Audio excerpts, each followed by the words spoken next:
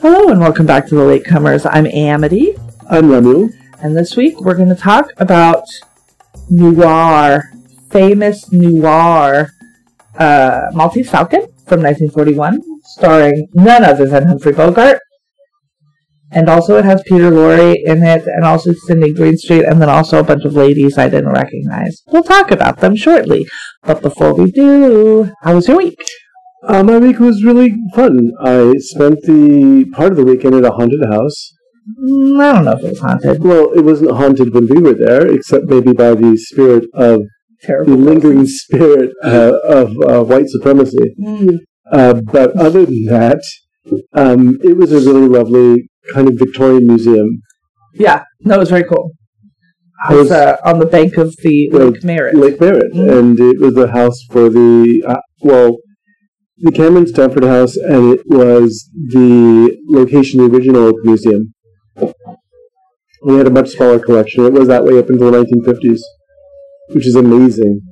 But it's now a historical home that's been restored back to, at least the upstairs has been restored back to its former glory. Yeah. Some of it is modern, but a lot of it is former glory. Well, as we were there, they were restoring downstairs for a new exhibit, so it'll be worth going back in the future. And so, yeah, for sure. So, how was your weekend? You know, good. My whole week's been okay. I've been very busy with work. It's very a good busy. problem to have. So there's that. And I have not been editing the way that I should be. So that's on my plate for this week. But let's get into this movie. Well, first we want to apologize for all the Oh, the yeah. background. I'm hoping that I'm going to be able to edit out most of the background sound, but it's warm in here, and I don't want to swelter to death, so the windows are open. And there might be some whooshing, whoosh whoosh. But I'll try to keep it to a minimum as it gets louder outside as I speak. Yes. Okay. So the Maltese Falcon. It's a remake. It's the second remake. Oh, no, excuse me. It's the third take on this story. Third take on the story. It's a filmic remake in 1941. So Hollywood's been doing this shit forever. For a very long time. And what's strange is that they were not very far apart either. No, 10 years. This one came out in 41. The book was written, Dashiell Hammett published the book in 1930. Right. The first movie adaptation, which I'm not even looking up, was in 1931. And then this was in 1941, directed by John Huston. Yeah, that one. And also, doesn't he have a cameo in it? His father does. His father, Walter. His father showed up to do a cameo. And you might remember the same pair showed up in Treasure of Sierra Madre. That's right. They both show up. Bogart and Walter. Right. Walter was the minor, and John was not only directing, but he also plays a part in the beginning as the American who perpetually gets needled. That's right, the dude in the white suit. Right. By Fred Dobbs for money. But yeah, this is his first film. And oh wow, really? Yeah, his very first film. I mean, he grew up on film sets, I would assume. Right. He also was an assistant director to some very hefty personalities, and he had an office, and he wanted to redo this project. He liked the book. So the original movie of the same name, not great? The original movie is famous because it was pre-code, and there's a lot of what even wound up being suggested in this film version was out in the open then. And there's a second version where Sam Spade's name is changed, and he's turned into like a comic character, and Betty Davis is playing the femme fatale, and it's all sort of done for laughs. That's weird. And that's really weird. Yeah, that was a weird take. And then there was this film, which was apparently Huston liked the book. Huston wanted to do an adaptation of the book. He told his secretary, just write this in script form. Break down, because Dashiell Hammett was that kind of writer. Secretary? Right. Yeah, but still. So she just literally took all of the dialogue? Right. And just saved the dialogue, which is why the dialogue is still intact, most of it. And dialogue's very good in this movie, not surprisingly, if it was all direct. So did he get a Hollywood writing credit? I'm not get sure him how into that the works. Writers Guild of America? Like, or I don't just even know if had the the property WGA for such a long time that, they bought the rights to it. And they were able to do what they liked with it. I'm not sure what the legal end of it was. But she wrote it up, and apparently what happened is that one of the producers comes into his office, Houston's not there, sees the draft of the script, looks it over and says, okay, we're doing this movie. Who does? Who said that? The producer. The producer, okay. And,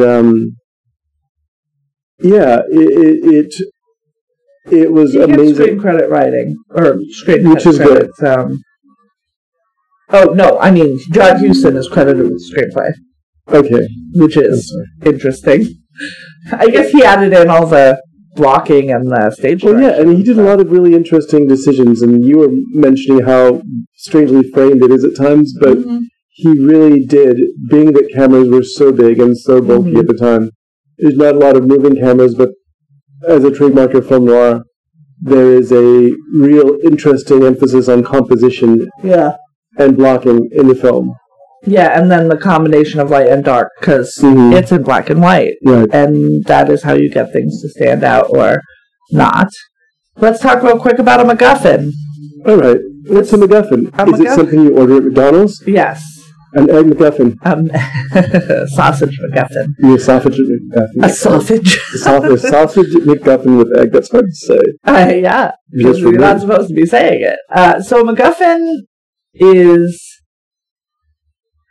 sort of, it's typically an object or objects that motivate the plot to start, and then is it really important? And sometimes its whereabouts are unresolved. Well-known, and this movie is in the history of the MacGuffin, like, strongly, the book first, and then the movie, because the titular Maltese Falcon is, for all intents and purposes, a MacGuffin. A lot of stuff happens because of this thing, but it itself is not very important. Also, spoiler alert, it's not real.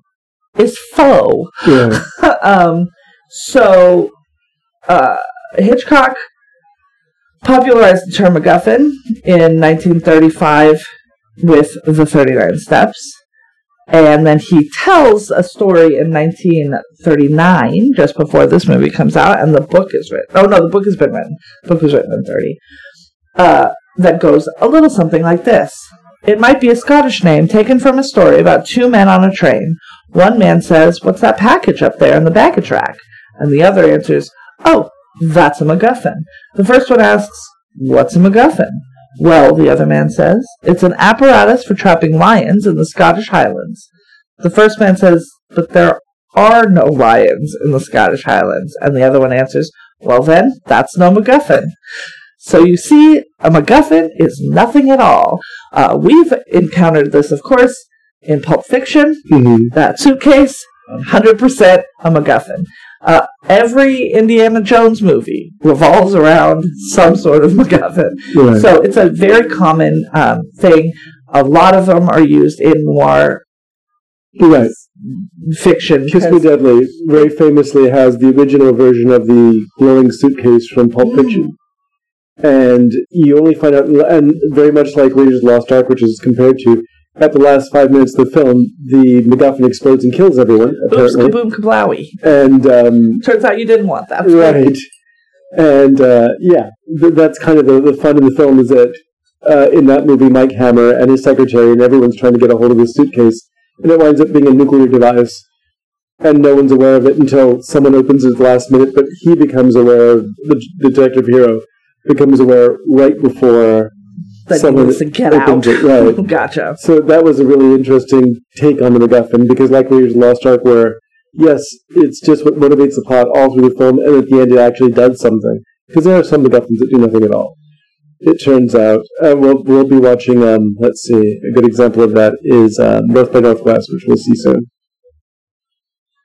Yes. Or even Psycho, where there's a whole robbery that happens at the beginning of the film that has nothing really, almost no impact on the rest of the film, because that's not what it's about. Nice. Okay, so now we've talked about that. Let's talk about Sam Spade and Dashiell Hammett, but mostly Sam Spade. The character that Humphrey Bogart is playing in this movie, by the way, you guys, he's way better in this to me than the last time I saw him. Yeah, I liked him in this. I think maybe this... He's good in Casablanca, right. But I think this might be my favorite of his performances. I mean, he's great in The Treasure of the Sierra Madre, but it's a down. It very much is. It's a down. That film is really fun in some respects, and one of them is Like the Man Who Would Be King, which is another John Huston movie, which I'm surprised isn't on this list. I have never seen... Oh. No, I've never seen it. Is about trying to obtain something that you either shouldn't have or you can't really ever get your hands on. What, the king? Being a king? Being a king. These two English soldiers... Unless you were born a certain way, that's not for you. Set out to become kings of a remote, distant mountain village. Oh, is that the one with Michael Caine? Yeah, Afghanistan. Michael Caine and Sean Connery. Is the movie that I was thinking of. Right. Okay. But it's very similar. I have seen it. I have. Right. It's very good. Treasure of the Sierra Madre, and at the end, it's like, oh, this was a really bad idea from the beginning. From the beginning. Y'all are dumb as shit. Right. So this character, Sam Spade, was in 3 books. This is the Maltese Falcon is the first one. Right. I was serialized in 5 parts and issues of Black Mask. Right.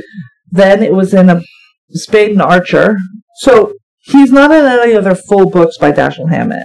The other books that he's in are from 2009 and 2007. So someone continued the legacy of them? I guess. With them? The 2009 is called Spade and Archer, so it would predate this story, because, spoiler alert, y'all, Archer dies, like, very early in this movie. 10 minutes in? Maybe 15? He dies very early in this book. It's one of the catalysts for the rest of it. But he was in a short story collection called A Man Called Spade and Other Stories. And I thought he was in more stuff, but not really. He's just this. This movie is so famous. Dashiell Hammett was, he invented a lot of characters, actually. Sam Spade is the one that stands out. So the Continental Op was another one. And also the Thin Man. I always get the Thin Man and the Third Man mixed up. I don't think I've seen the Thin Man stories. Yes, you've seen one with me. It's William Powell and Myrna Loy, and they're a married couple who drink entirely too much. Yes. And they're just yes. Part of what the amusing elements of that story is how absolutely devoted they are to each other all the time, unfailingly. That's very sweet. But they need to get some guidance about their chemical dependency, frankly. But yeah, it's Dashiell Hammett was an author. Let's see, where did he start out? Because he really did change detective fiction. Really? Because at the time, what was being written was an awful lot of Agatha Christie and Agatha Christie's imitators. Interesting. It went from Arthur Conan Doyle's kind of stories. Let's start with the first one. Which was Edgar Allan Poe. That's right. Edgar Allan Poe, who invented Auguste Dupin, and Holmes is very much in that kind of... still Victorian, yeah. And also, as much as people don't seem to remember... Edwardian, yeah. Well, he stretched for a great long time, from Victorian to Edwardian. Gotcha. And he kept trying to retire and even kill Holmes, unsuccessfully, because the public wanted him back all the time. And his stories were like Poe's in that they were sort of mysteries about using a process and solving a crime, and often there was a lot of strange, kind of horrible graphic violence, at least as much as could be printed in the Strand.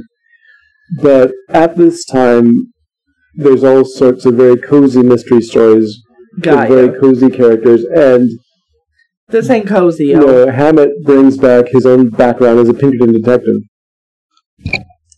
Which is terrible and horrible, and it makes him an evil man. No. Here's the issue. The Pinkerton detectives did, in the early days, a great deal of good. They stopped the assassination of Abraham Lincoln. They fought for the right side. No, they didn't. Yeah, they did. no, he's assassinated. No, they stopped the first attempt to assassinate Abraham Lincoln. They didn't stop his assassination. Swept him away out of harm's way, putting disguise on a train. It's a very interesting story. They actually brought some of the people who committed the assassination to justice. They infiltrated the Confederacy during the Civil War. It was by the time we're talking about when he would have been in it. Now, here's what happened. They became a very large private security organization. Mm-hmm. It wasn't always in Pinkerton's hands at the end, making these decisions, passed on to his two sons. And so at one point there were actually more Pinkertons hired across the country than cops. Right. Yeah. Effectively. And they were thugs and bullies, and they killed people. What happened is that they began getting jobs busting up labor unions, and that's when it got really bad. And so... I said what I said. Right. And what happened is at this point, Dashiell Hammett, who was a very brave man himself. He was an ambulance driver like Hemingway during the Spanish Civil War. And so he decided he had a crisis of conscience. I didn't sign up for this. He admired and respected some of the people he met in the Pinkertons. Mm-hmm. And the detective code as we know it was really inspired by people that he met during that time. It's very much like reading Ian Fleming and realizing when you're reading James Bond, you're reading people that he knew when he worked for the Secret Service. Right. So yes, the Pinkertons took a turn as an organization. He wanted no part of it. And he also began suffering from health problems. He was a lunger, sadly, as they used to call them back then, which is he had tuberculosis. Oh, no. And so he began to write, and it wasn't helped by the fact that he also drank like a fish. Yeah, he did. He was drinking the whole time he was writing this book. And so he created this character that's inspired, though not specifically based on any of the characters he met while he was working at the Pinkertons. And he brought in sort of a amoral, sleazy kind of underlife that he met when he was there. The detectives often were, as you mentioned, they could be bought. They could be paid off. They could be bargained with, either in exchange for sexual favors or in exchange for large sums of money. And so his Sam Spade, even in this post-code version of this film, is that character. Yeah. Yeah, he's really interesting. And the fact that we're in code, they sort of obliquely... Let me start over. Okay.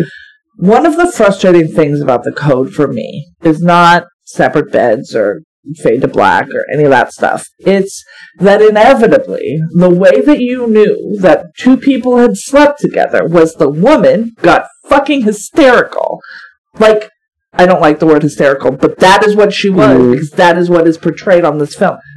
It's bonkers to me. It is, as we talked about in Fatal Attraction, why was this woman so obsessed with this man? Like, she has dated other people, she has slept with other people before. So why don't we get into the film? Because now we're just describing elements of the plot that will... yes, but I think...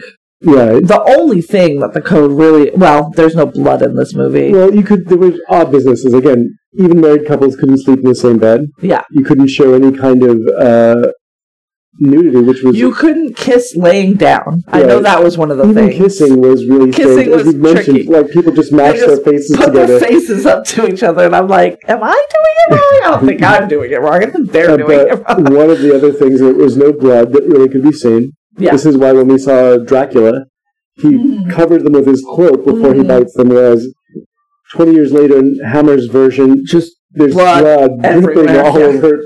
I forget what actress is. Blood dropping down her heaving bosom in her negligee. It's like, they just did it all at the same time. Get it out of the way. But you also couldn't have, for instance, if I was going to shoot you, God forbid, you would have to cut to me firing a gun and cut to you falling down. But in the same take, no. Yeah. You couldn't do it. Right. Well, I mean, that was why... Up got a PG rating because he pointed a gun at somebody. The old man at the beginning points a gun at someone, and that's PG.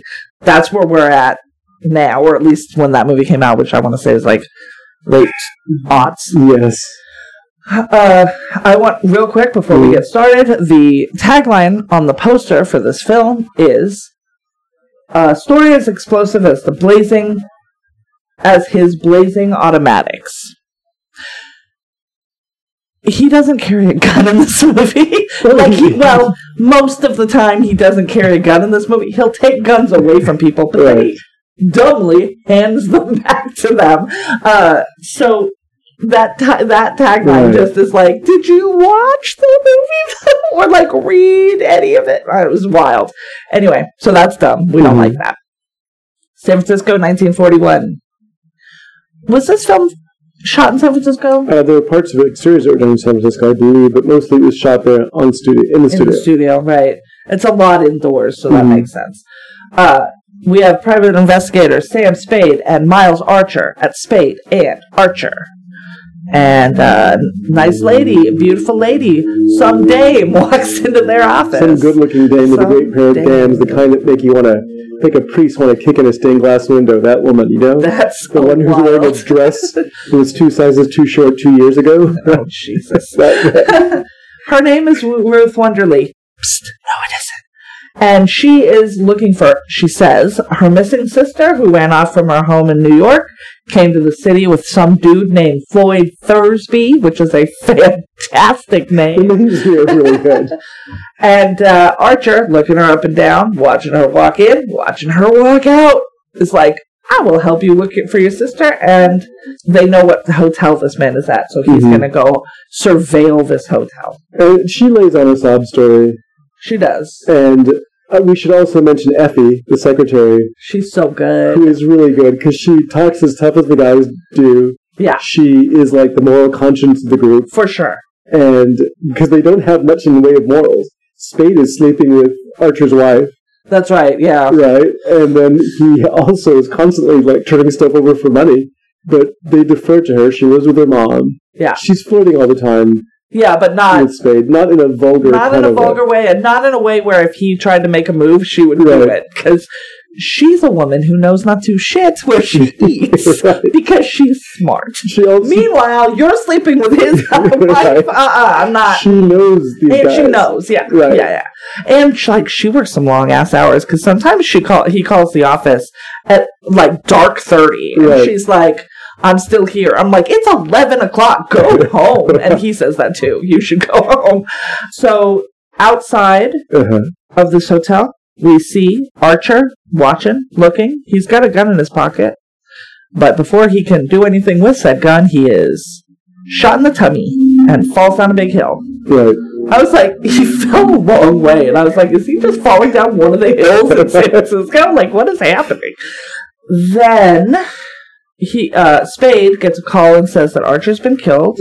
He tries to reach out to Ruth Wonderly at her hotel, but they say that she's checked out. And then he is grilled by Detective Tom Polhouse. I didn't know his last name. They just call him Tom in this.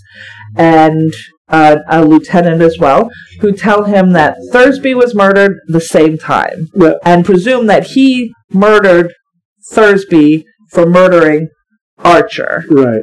Now, I should mention to people who follow this kind of thing, I'm one of them, that everyone in this movie is amazing. Basically, he had a roster of actors.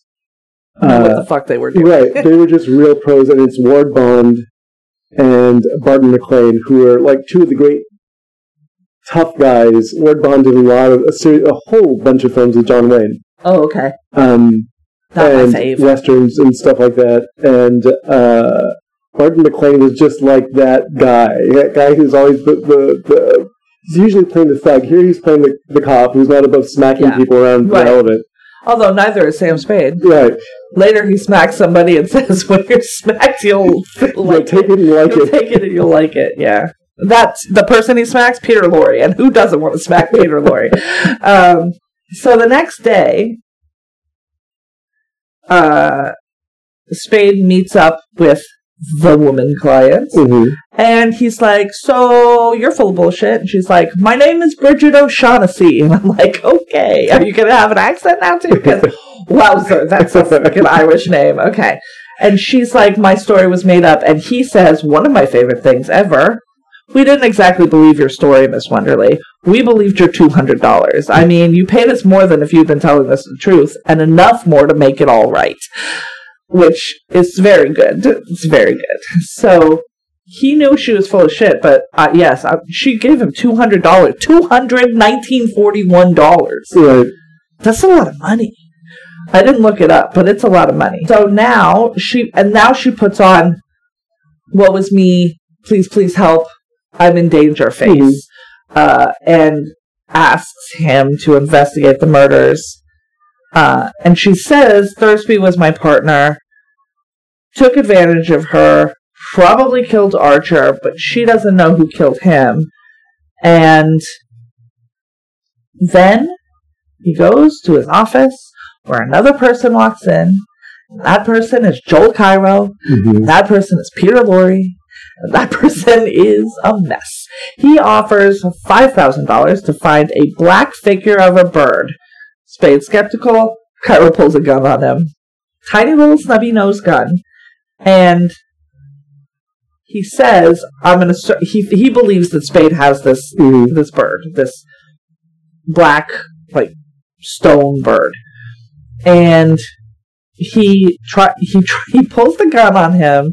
He says, "I'm gonna search," and very easily Spade disarms him. Right. Takes his gun and puts it in his pocket. They talk it out. He's like, "We're not doing this. You gotta go. I'm not looking for your bird, not for you. You're a dickhead and you need to leave. Stop trying to rob me." As Peter Lorre is going to leave, he says, "What about my gun?" And Spade goes, "Oh, right, I almost forgot." Hands him his gun, to which Peter Lorre then holds him up again. And then just like, "Oh shit." And then leans against his desk while this dude puts his hands up and he's laughing because, why did I do something so stupid? So stupid. You can give him his gun back, but you take the bullets out first. And, I was like, he's not gonna. He did it. I was mentioning the difference between, because Humphrey Bogart played both Sam Spade and he played Philip Marlowe. Oh, who was written by Raymond Chandler. Yeah. And I was explaining the difference between Spade and Marlowe. Is that whereas Marlowe is a very moral man who has his own sense of morals, but he has rules that he won't cross. Right.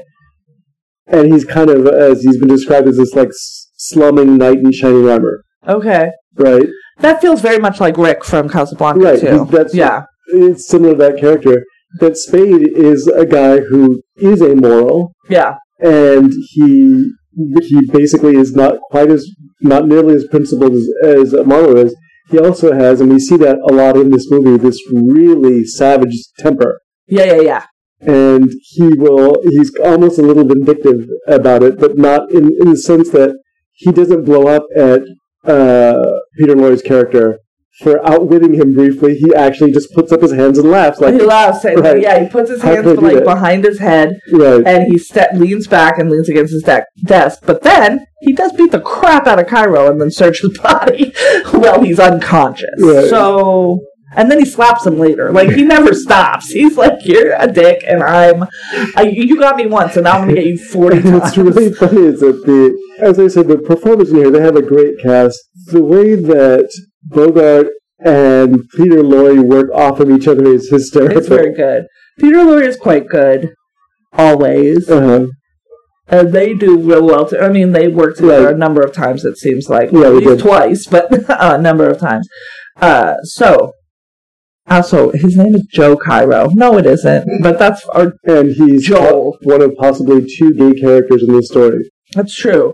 I also, I remember we were watching it, and there were a few names where I was like, I didn't even know that was a name in 1941. Right. Joel does not seem like a name in 1941. Sam, remember, absolutely. It was a name in 1930. So. Well, fair enough. It just seems very weird, though.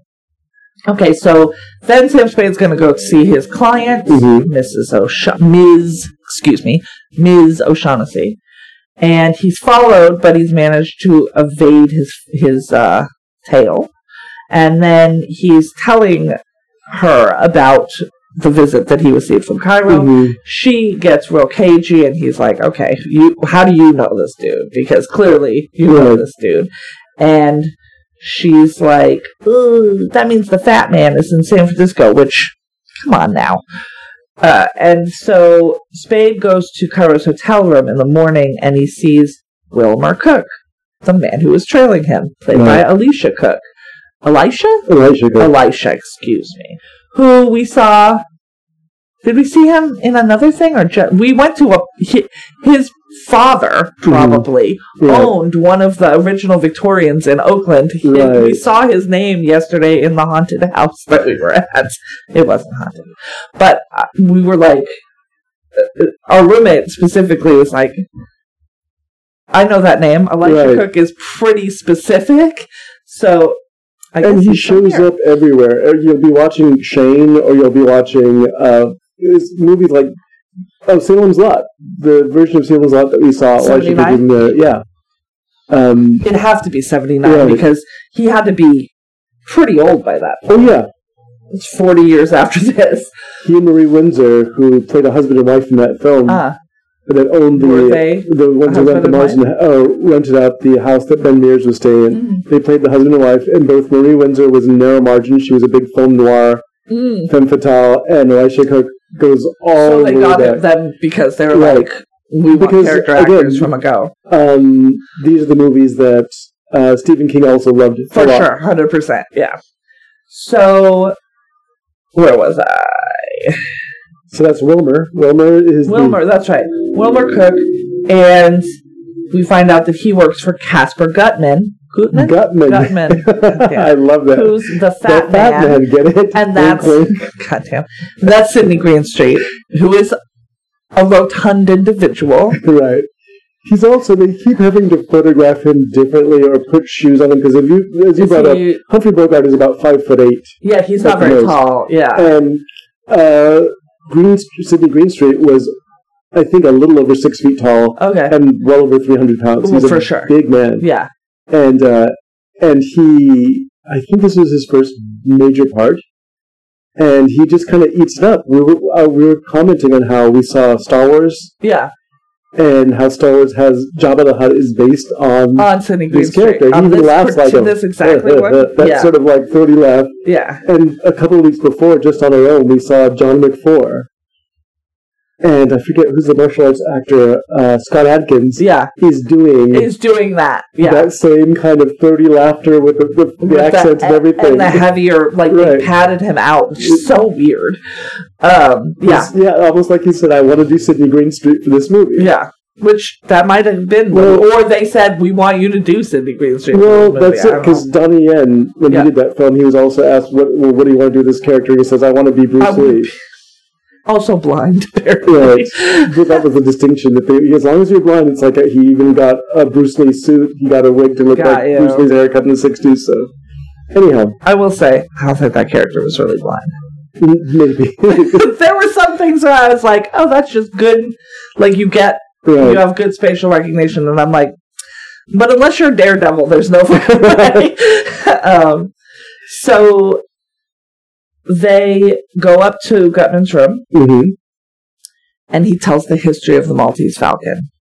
Now, we already got a written legend at the beginning of the film. Yes, and that was written, but that was insisted on by the producer, because he felt like, well, if we don't know what this big blackbird is, or the big dingus, as Sam Spade keeps calling it, no one's going to be motivated to care what happens at this point. It's like, what about this big blackbird? Why is everyone looking for it? And that's something you can pull off in fiction better than you can on film, maybe. For sure, yeah. So they start with a legend of it, and It is a Knights Templar. Right. In 1539, the Knights Templar of Malta paid tribute to Charles V of Spain, sending him a gold falcon encrusted from head to toe with rarest jewels. Pirate seized the galley, carrying the priceless token, and the fate of the Maltese Falcon remains a mystery. So it's covered in enamel at this point. Right. So that's why it's black. Right. And it was stolen from a Russian general who supposedly had it.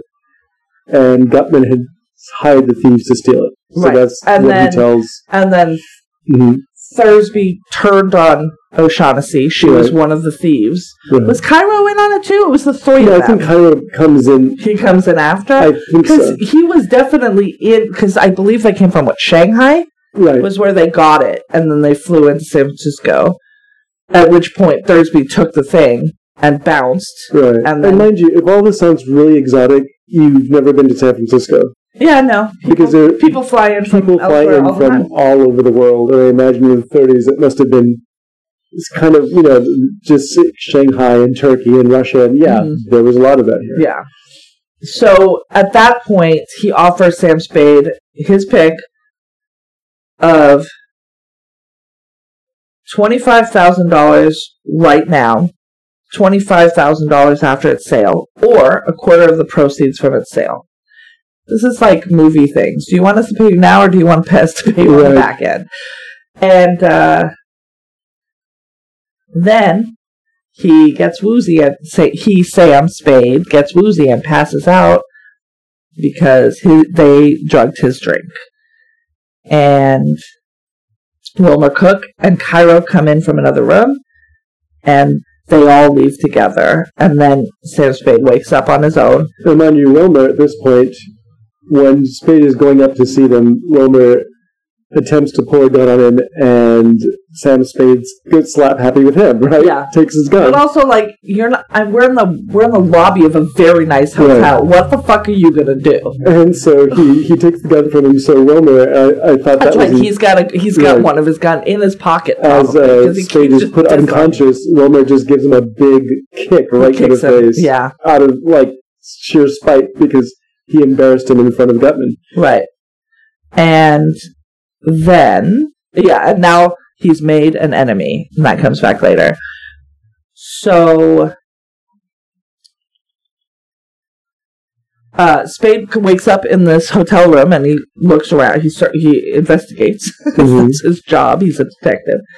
And he finds a newspaper with an arrival time of the freighter La Paloma circled, and he goes to the dock only to find that boat on fire. On real fire. It's like flames jumping out of the windows. And later the captain of the ship, Jacoby, who knows, is shot several times and staggers into Spade's office before dying. And he's clutching a bundle that contains a black bird. And O'Shaughnessy calls the office, gives an address, and then screams before the line goes dead. Like the address of where she is. She's like, come get me, please come get me. Sam Spade stashes a package at the bus terminal when they used to have lockers. Right. Which is a big thing in older stuff. And I'm like, did they take the lockers out because they just became only for crime? I've seen them at train stations, I think, from time to time. Okay. At an Amtrak station. Because it feels like the only people who use that shit is people who are stashing stuff from the cops or from somebody, else. It's it's just for crime. It's just, I'm going to stick in my crime box. Deposit box. This is for crime. So you have to pay, $1? Yeah, at the time I don't even know if you needed to show ID. I'm not so sure about now, because I've never had to use one. You definitely didn't have to show ID in 1941. You had to be white. Mm-hmm. You didn't have to show ID. That's a joke, but also it's definitely not a joke. So he goes... He gets a taxi to go. Right before that, he tells Effie his directions. He gives me he tells her, or repeats one of my favorite lines in the movie, which is full of good lines. You're a good man, sister. That's good. Right, because she is... She is the most dependable person in this entire film. For sure.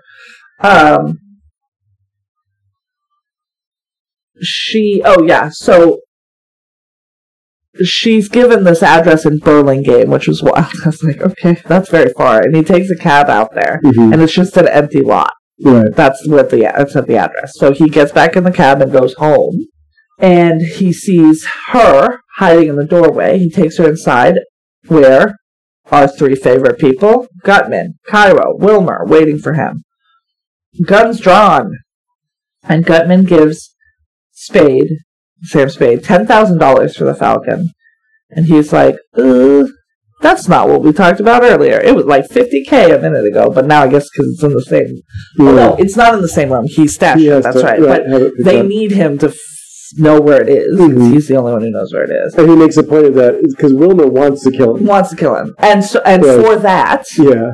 Sam Spade's like, okay, I'll take $10,000, and also he's the fall guy. He's the patsy for Thursby's murder, for Archer. Although it turns out, I believe Wilmer is the one who did kill Archer. It's unclear. I don't know that they ever figure that. It's very twisty near the end. It's very twisty near the end. So yeah, he's like, they're going to pin this murder, Thursby's murder, on me as retribution for killing my partner. Now, we should talk real quick about Archer and Archer's wife. We see Archer's wife, I believe, on 3 different occasions where she comes to the office and is like, I need you to be with me. And he's like, now is not the time. Your husband died literally 2 days ago. Like, we cannot be seen together. Right. That would be... Then they're definitely going to book me for his murder. And he says a quote, because somebody is like, well, you were sleeping with his wife. Why are you trying so hard to, like, avenge him? And he says, this is a good quote too. When a man's partner is killed, he's supposed to do something about it. It doesn't make any difference what you thought of him. He was your partner, and you're supposed to do something about it. And it happens we're in the detective business. Well, when one of your organization gets killed, it's bad business to let the killer get away with it. Bad all around. Bad for every detective everywhere. He's not wrong. Right. He's very practical. If you can just knock off a detective, look at that. Look how many detectives will be knocked off. Probably explains some of the vendettas we were talking about earlier with Pinkertons. For sure. I've lost my spot. Let's see. And he's like, okay, so we need a patsy, we need a fall guy. I vote that motherfucker. Basically pointing at Wilmer. And at first, Gutman is like, I couldn't possibly. He's like a son to me. And then eventually, in the same conversation, he's like, yeah. Well, when Spade points out to him how practical it is for Wilmer to be the guy who did it. Right, he's walking around pointing guns at everybody. He's gun happy. He's a psychopath. He really wants to kill somebody. Yeah, and probably already has, but wants to do it again. So it only makes sense that you get the guy who is not going to rat them all out necessarily. The guy who's already a killer, who's a liability to Gutman. Yeah, who's a very civilized person. Right. Yeah, you can't have this loose arrow, loose cannon. That's the word. Wow, not I did. It's so much harder to operate. So much different. Loose. There's less damage. It might hit the deck and put a ding in it or something. But a loose cannon does much more to a ship. So yes, for sure. So Gutman finally is like, yeah, and Wilmer gets knocked out, and I don't know if he's awake or passed out when Gutman is like, sorry man, I really was fond of you. Fucking deuces though. And so it's just after dawn.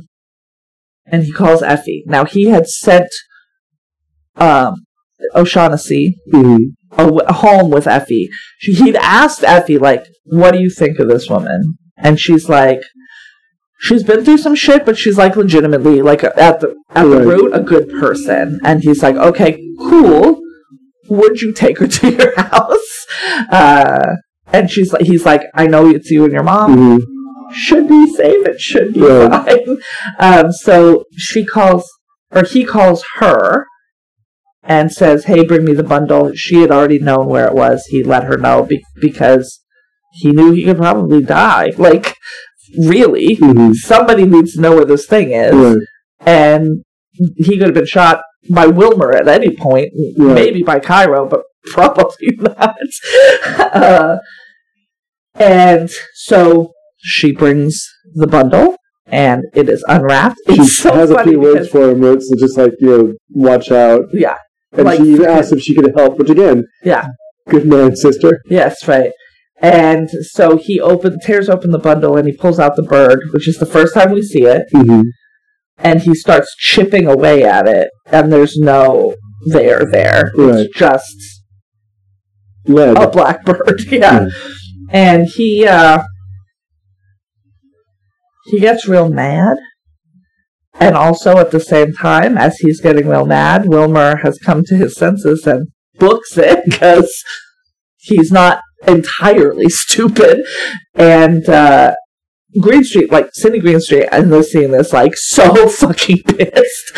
Like, he is, like, I put all this work into this, and now it's nothing. And he calms down. He invites Laurie to Cairo to return with him to Istanbul to keep looking for this thing, and then they go to leave. Like, they're going to go off and have another adventure. I'm surprised I didn't do a road movie with the two of them. They did a lot of things together after this, basically because you find out later on that Spade has arranged for the two to get picked up. Mm-hmm. So they don't have that road movie, but there's half a dozen films they do after as either antagonists or friends out on adventures together. Because they're so markedly different from one another. You said Wilmer is coded as gay, and then Laurie is coded as gay, right? When we first see Laurie, Spade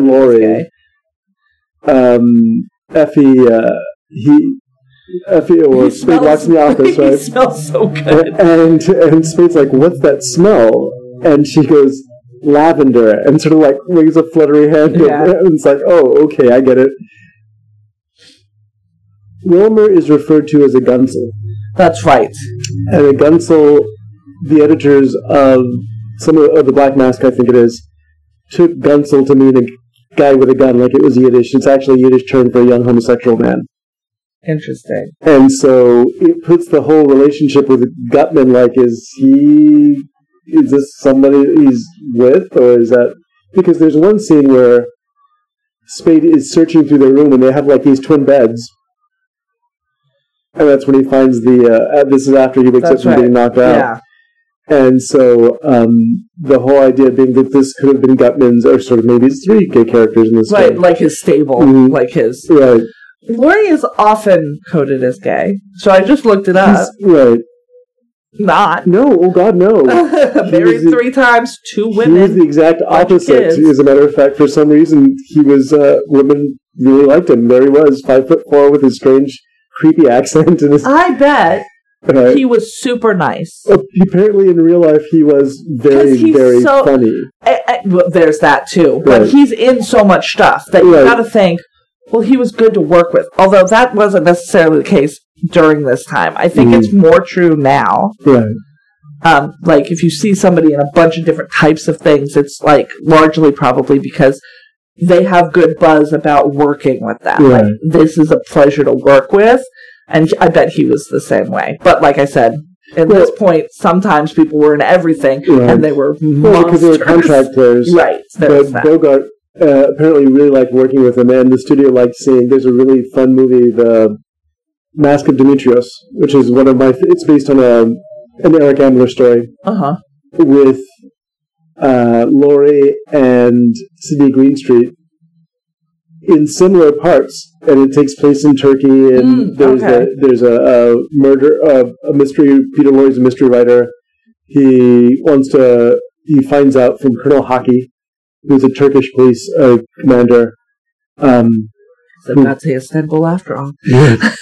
But he goes to see a body that's been taken out in the morgue. He's like, "Do you want to see the actual face of a murderer?" Because very much like The Third Man, this is Peter Lorre's playing a character who writes detective novels who's never actually seen a crime committed. Ah, gotcha. So he sees this guy and becomes obsessed with him, and then finds out, oh, he's not dead after all, he's alive. And he's running around committing crimes, and Sidney Greenstreet's been after him too. And they join forces. And they're just really funny together. What is this book? The Mask of Demetrius. The Mask of Demetrius. Okay. And it's based on a really fun book by Eric Ambler also. Yes. So... after they leave Spade alone, and he picks up the phone and gives them the police, and then he goes and confronts O'Shaughnessy, who at this point is like, was everything between us a lie? Don't you love me? And I'm like, first of all, this man has known you for 3 days, and he's almost been killed like 6 times.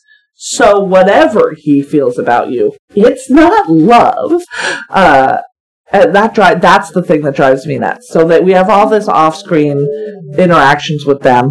Yeah, indubitably, they definitely had sex. Right. And but the only way we as the audience know that is because she freaks out at him at the end about, well, why don't you love me? And I'm like, why do you love him? You've known him for 3 days. She doesn't love him. She doesn't. She is really a world-class manipulator. She is. And that's, she deliberately, when you learn that when she first comes into the office, she's flirting with Spade, and then she starts flirting with Archer because Archer's the one who's going to be watching her. Right? And I believe that she kills That's right. Archer. And he knows that by then, so he confronts her at this point, and he says, I know that you killed my partner. Right. I hope they don't hang you, precious, by that sweet neck. Yes, Angel, I'm going to send you over. The chances are you'll get off with life. That means if you're a good girl, you'll be out in 20 years. I'll be waiting for you. If they hang you, I'll always remember you. That's great dialogue. She confesses and begs him not to turn her over, and he doesn't. He's not going to go to jail for her. No. He's not going to get the death penalty, which is the thing, too. And then he gives up the statuette as evidence. Mm-hmm. And when the cop that has been, we've seen Tom throughout the thing, which you can tell that they have a good working relationship generally. Yeah. Although he's frustrated now because he does kind of think Sam Spade killed Thursby because of Archer. Right. He tells him when Tom asks, what is it? And he says, it's the stuff that dreams are made of, which is accurate. And that's the end of the movie. Right. It's so twisty, though, at the end. You got to be paying attention. Yeah, but the good thing is it's so short. Like, I think I missed, it's not that short. It's like an hour and 43 minutes or something. Yeah. So it's the length of a good movie. Like, I feel like that's a good length for a movie. It's a comfortable length. As we're about to head into Titanic with Woof. It's a very long movie. I'm just like, we need to set aside 3 hours at some point. So this is it thrilling? Mm-hmm. Oh, yeah. It fully is. It's like thrilling from Go. Right. It's thrilling from when the man whose name is on the window that you first see is killed almost immediately. Right. It's like, the fuck is happening? I do like that almost as quickly as Archer dies, Sam Spade scrapes his name off the windows and doors, and then it's just the Sam Spade Detective Agency instead of Spade and Archer. And I'm just like, sentimental, aren't we? I love how... And Effie also is not... Yeah, she's fine with it. I think of the two, Archer was gross. Right. Like, I feel like Archer was the type of detective who'd be like, well, you could pay me $200, or you could pay me $100 and have sex with me. You know what I mean? Like, I feel like that was his MO, which is why I'm like, not really surprised that Spade was sleeping with his wife. What was the line that he has in, there's a line that he has in there that covers that. The quotes in IMDb are all very, very good.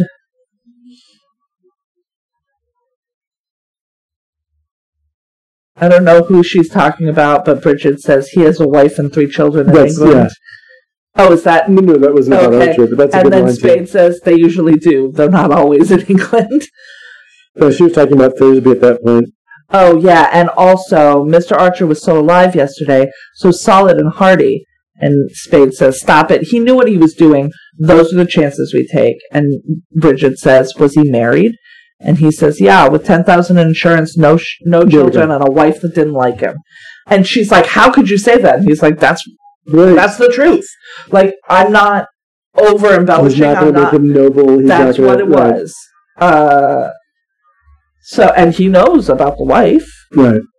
And he probably pays for the insurance. It's probably through the firm, right? Like, I feel like if you're a detective, the company pays for your life insurance. There's a lot of great touches in this film, and it doesn't surprise me that Houston was only given something like $400,000 to shoot this movie. So he made the most of it by being really exact with his framing and stuff. So there are particular shots where you get a lot of information very quickly. Yeah.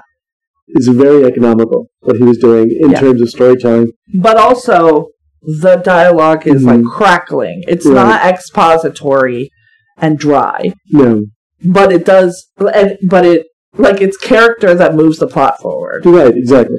Which is hard to do, but the best. That's right. What you want to be doing. There's a scene the end of the close of the first act, maybe, or depending on how you break things like this up, between Spade and Archer, right before, the next scene is Archer getting it.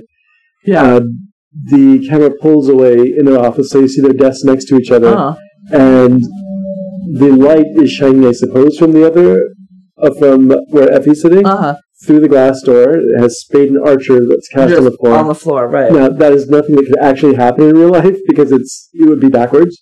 Yeah, that's true. But it's laid out in this really stylized way that really works. Like, okay, I get it. I totally get it. All the information I need is there. But there was the same thing we said about Casablanca when you're just establishing Rick's character. Yeah.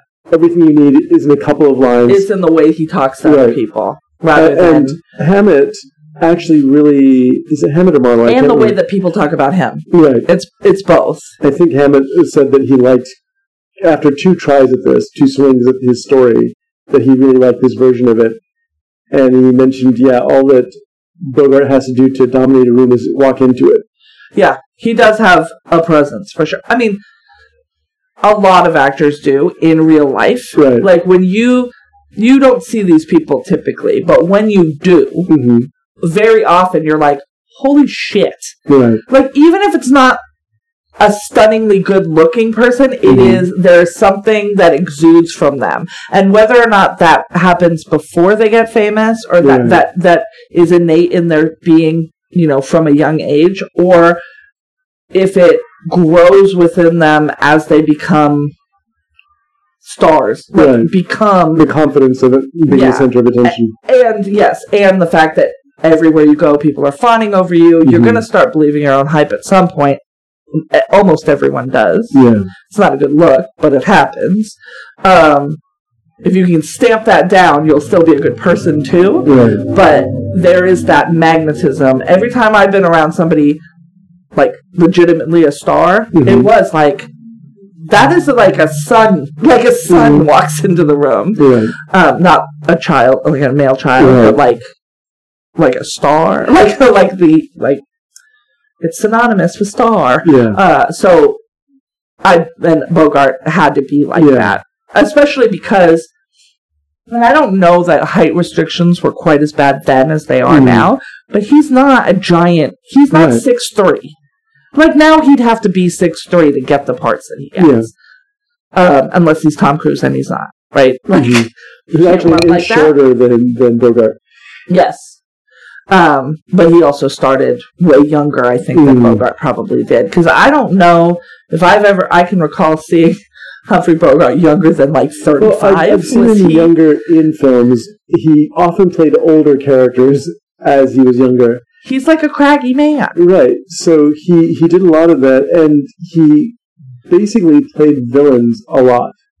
I could see that. And so, as we mentioned when we talked about Casablanca and also about Treasure of Sierra Madre, his whole career really was based on the fact that he was willing to take parts that George Raft, who was the big star at the time, kept turning down. And this is one of the parts he turned down. George Raft turned this one down too. And so he's like, I'll do it. And then just completely makes it really memorable on his own. And to people maybe of your generation, you won't even remember George Raft, but you'll know Humphrey Bogart. And so it's kind of funny that, somebody had their moment and just kept going. And I don't, maybe this is an unfair characterization, but said, I'm a big star, I don't have to take these gangster parts anymore. And then somebody else is like, no, I'll take those parts, and then he just takes them, and the amoral private detective, and the guy who's looking for gold who doesn't find it and gets killed. Yeah, all those parts wound up accumulating and making this really great filmography. I didn't realize he was one of the original Rat Pack. Really, yeah, I didn't know that either. Right now, if you're a fan of movies and things, Blank Check, although it's in their Patreon feed, is doing Ocean's 11. The Ocean's series, in fact. They started with the original Ocean's 11, which, that movie is a lot of woof. It's not a good movie. I've watched it I watched parts of it. I couldn't get through it. It's very long. It's a musical. Nothing happens for 45 minutes. Right. It's the most meh heist I've ever seen, which is a bummer because I love to watch a plan come together. And there's no plan that comes. I mean, a plan comes together, but it's boring and you don't care. But I didn't realize that he was one of them because I thought he'd be too old, maybe. But maybe also all those guys were older than I think, too. Anything else to say about this movie? You thought it was thrilling. I think it's thrilling. Oh, yes, I do. I absolutely do. And I really... Oh, by the way... I'm glad I saw it. I'd never seen it before. George Clayton Johnson, who wrote Logan's Run, among other things, wrote some of the Twilight Zone episodes, some of the great ones, too. He wrote Ocean's 11 as a film about a really tough drill sergeant who gets his men together and plans a heist and takes money from a Vegas casino. Right, casino, yeah. Right. They're tough guys. They made plans. They, were at Normandy together or something. None of the versions. The property got bought by Frank Sinatra's people, and they immediately turned it into this weird farrago where in an interview... It's also so long. Right. In an interview, George Clayton Johnson's like, I wanted my name taken off of it. Like, why is Sammy Davis Jr. bursting into song? Like, why? It was when it happened, when I was watching it, I was like, what's happening? Right. Why is Dean Martin tap dancing? Why is Frank Sinatra wearing an orange Angora sweater at one point? 2 hours and 7 minutes from 1960. And he's like, I saw this tough movie about tough guys getting together. I wanted it to be like Magnificent Seven kind of thing, I guess is what he was thinking. But here we go. And they keep it as World War II buddies. Like, it is that, but it isn't, though. Right. It's like, how did these guys get through Normandy together? How did they get through the European theater? I don't see how these particular guys did that. Yeah. It was very strange. But yeah, every time I think of... But that's the remake, so good. Oh, yeah. So good. And it's far too late to make them all war friends, but at the same time... No. And they were also, in the Clayton Johnson's version, they were tougher guys. They're shooting at cops. They're blowing up cars. They're doing stuff like that. No, I like what they did with the remake, where it was literally just, we're criminals. Right.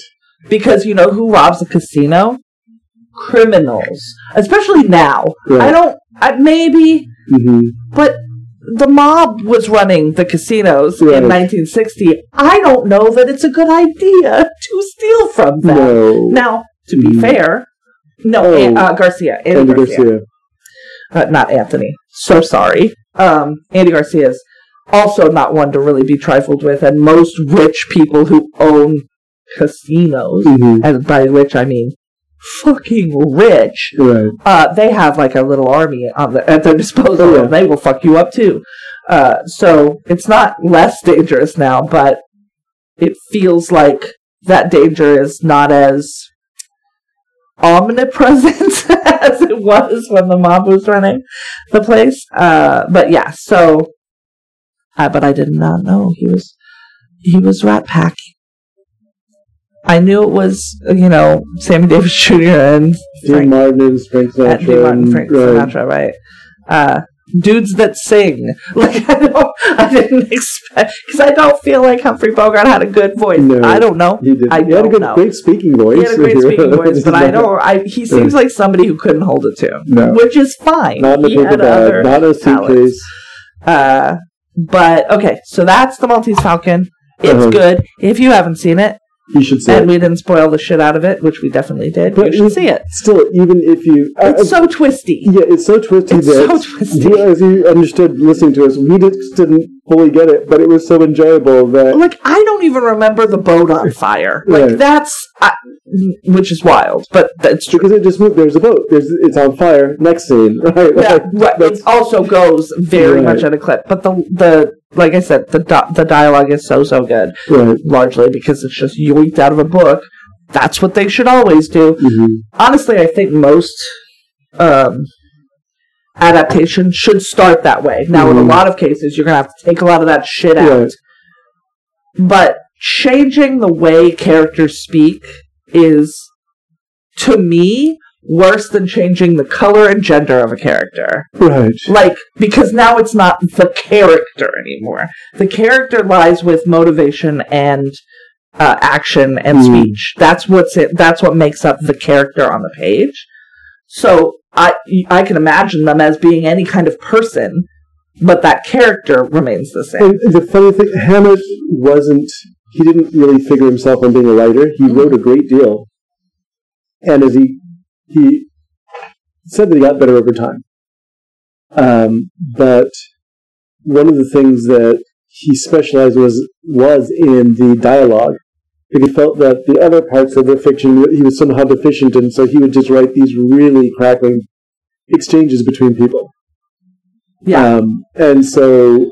And I feel like largely it was him sitting in bars and listening to people. Right. But also, again, his time as an actual detective really stood up in good stead. One of the things I mentioned to you is that he was really creative with language, like his use of the word gunsel.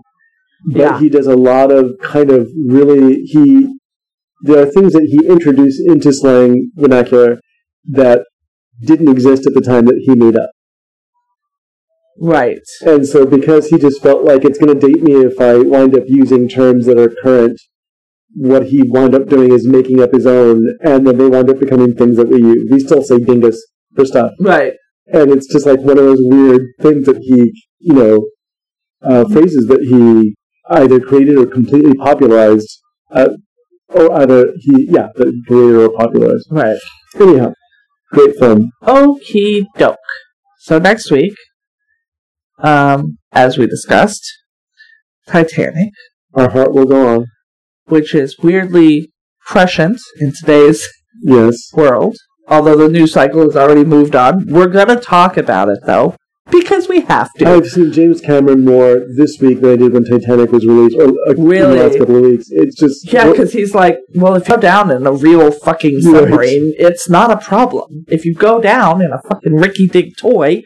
This is what the fuck is going to happen. Anyways, we're going to get into it next time. 2 steps away from the bath toy, from what I understand. So ridiculous. We'll talk about it. We'll talk about it next time. In the meantime, and so if you haven't seen Titanic, you guys, like, legitimately, it's a good movie. It is. Like, it is a long movie. Like, you got to settle in. But I've watched it, like, probably 4 times all the way through. Mm-hmm. And I enjoy it every time. There are parts where I'm like, I could do without this. It could be shorter. Hey, James Cameron, all your can be shorter. By the way, James Cameron, watch the Maltese Falcon and see how much you can actually do within an hour and 43 minutes. Just saying. But then he would keep making the most expensive movie ever made. Because when Titanic was made, it was the most expensive movie ever made. And he's just kept topping it for bad results. Anyways, we'll maybe talk more about Cameron. We've done it before. We'll do it again. Titanic next week. In the meantime, hey, do you have anything you would like to recommend? I have an odd choice to recommend. Let's do it. And it's based on the fact that I really enjoyed the Maltese Falcon. There's a film from 1982 called Hammett. And it stars Frederick Forrest and Marilu Henner and Peter Boyle, Roy Kinnear, all these very kind of 70s, early 80s actors.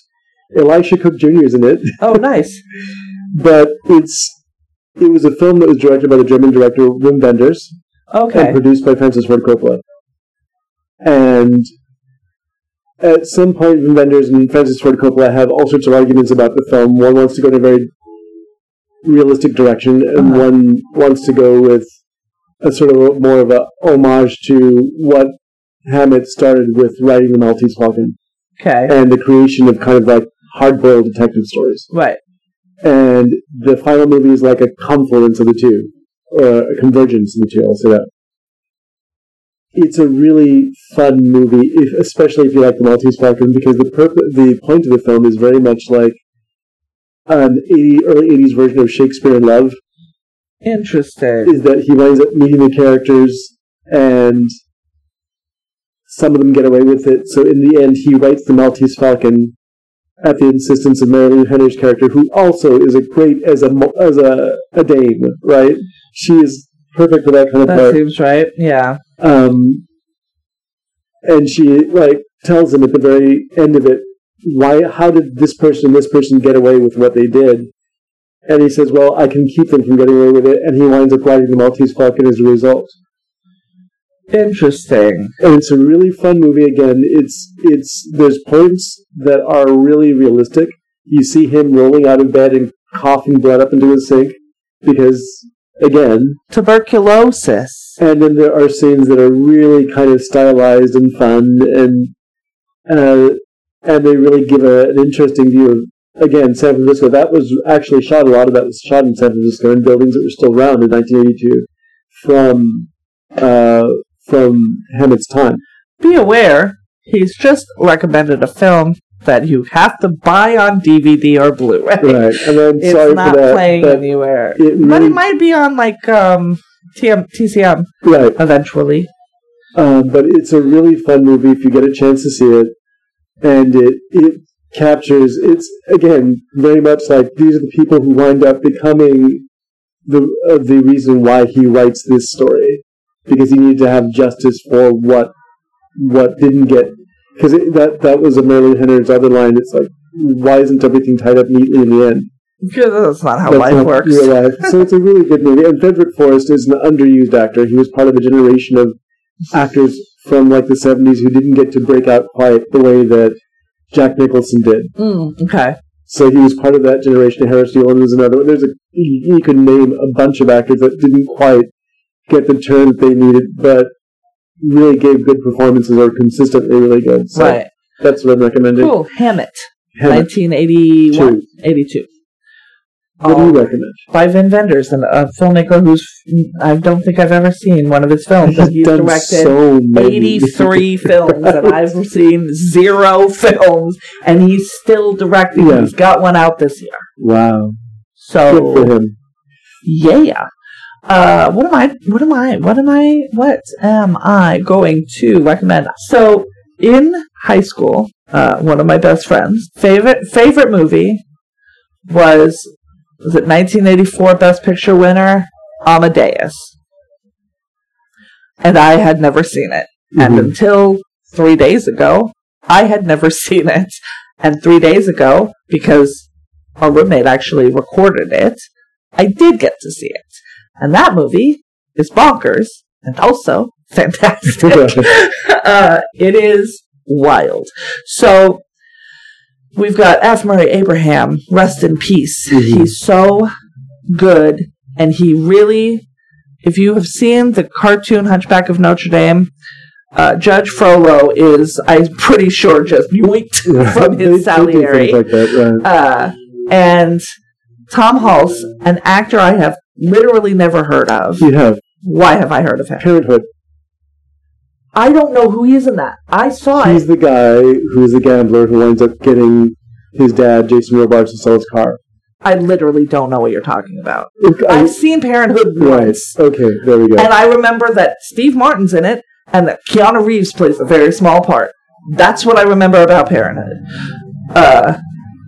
That's so strange. I watched the TV show, but right. I do not recall the movie very much. But yes, I know he was in that. I know he's been in things that I've seen, but I have 0 recollection of him.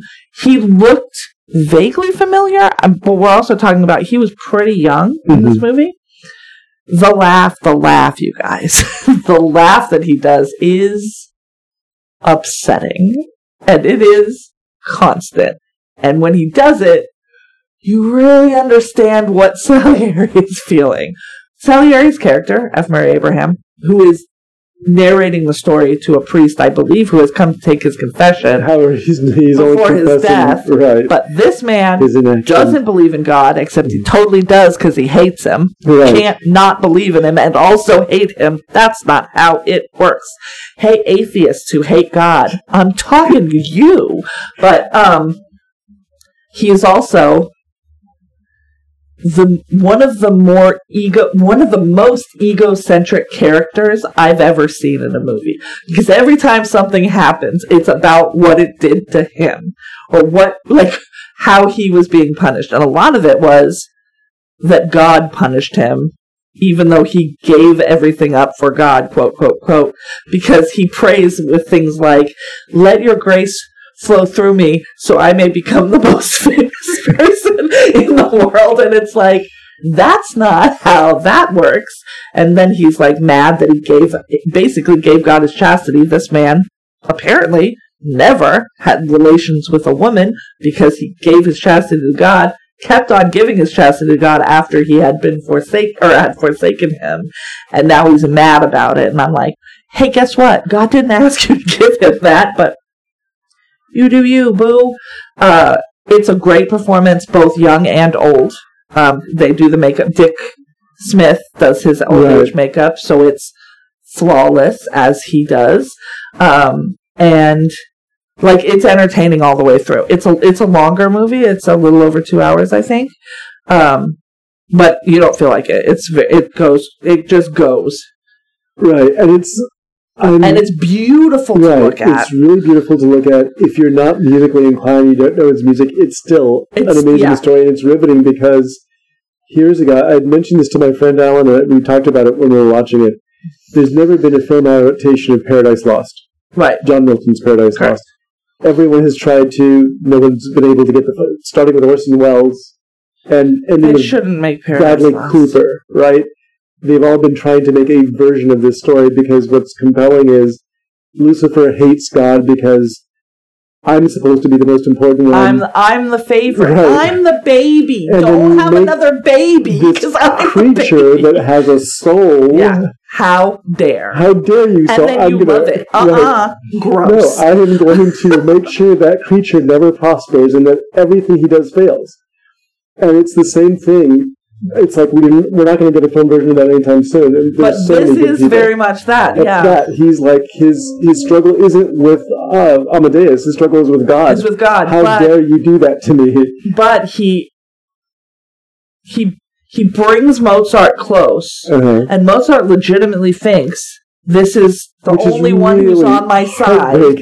And meanwhile, he is destroying this man's life one fucking brick at a time. Sometimes not just one brick at a time. Sometimes he knocks a whole fucking wall over.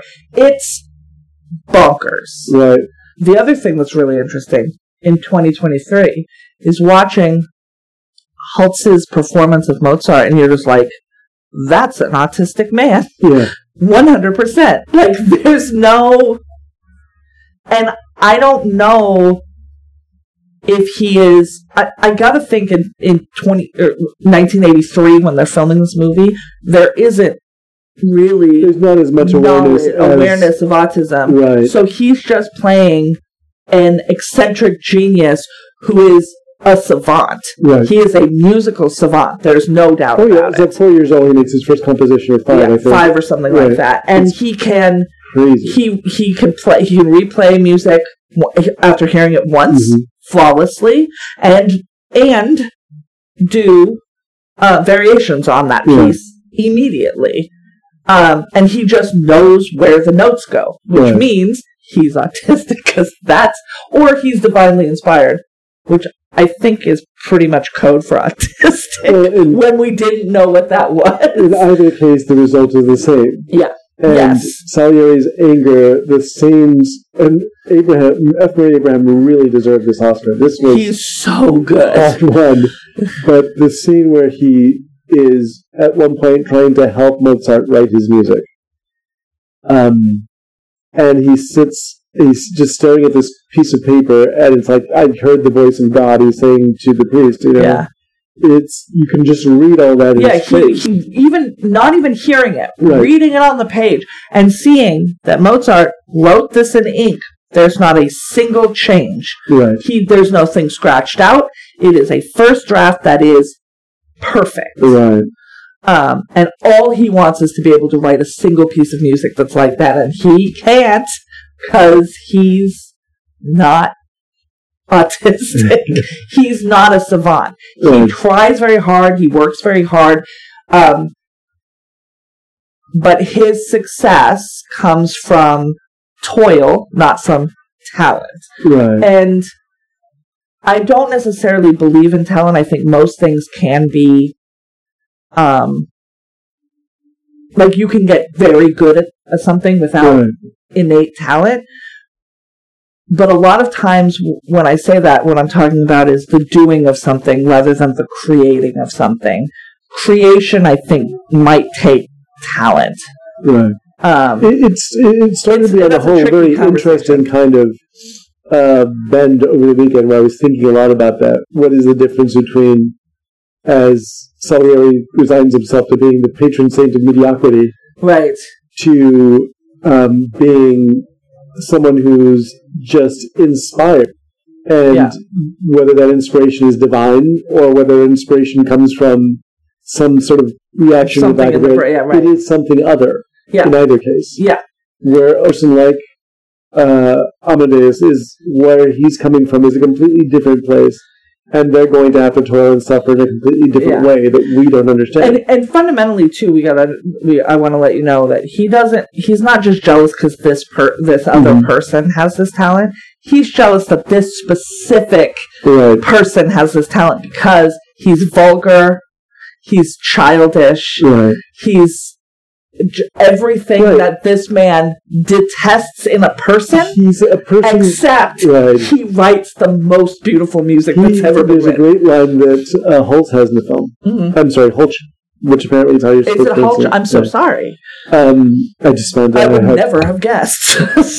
he's defending The Marriage of Figaro as an opera. And because it's been banned. The play has been banned, and he's like, but wait. Well, it's that French play. It's not going to have the French and their reputation in Germany and Austria and everywhere. But they also think that the subject matter is not appropriate for the people. And he explains very passionately, Amadeus says, I'm a vulgar man, but my music is not. Right. And You've all heard it. Right. He understands I understand what I am, and if I could... I can't do anything about that. That's just what I am. Yeah. I understand also that what I can make is beautiful. Yeah, and that's another thing that autism thing that comes through is it's not necessarily that autistic people don't understand social norms. They see you performing these pleasantries and niceties and stuff, and they're like, why? Right. Just be straightforward with people. Like, why are you putting on this facade? And they just choose not to put on the facade. Unless they're masking, in which case they're literally putting on the facade. And that's what he's doing here. Like, he understands with the vulgar comment. He's like, yeah, I get it. I don't bow, I don't do the things that I'm supposed to do in front of this king or this bishop or whoever it is. Take me on what I make. There's a lot of separating the artist from the art in this movie. Which we will be doing soon when we watch Rosemary's Baby. Yes. Separate the artist from the art. So Amadeus is real good. Yes, if you haven't seen it, watch it. I wish I had watched it sooner. It was cool to be able to watch it for the first time. Yeah. If you haven't watched it, watch it for the first time and have that experience. It's real good. So that's it. Amadeus and Hammett. Those are our recommendations. And next week, Titanic, y'all. It's going to be Titanic. Our heart will go on and on. And on. And on. For 3 hours. In the meantime, if you have questions, concerns, you can email us at latecomerspod@gmail.com. You can find us still on Twitter and Facebook, searching the Latecomers in the search bar. And that will do it for this week. I want to remind you to please take your medicines. And we'd like to remind you, better late than never.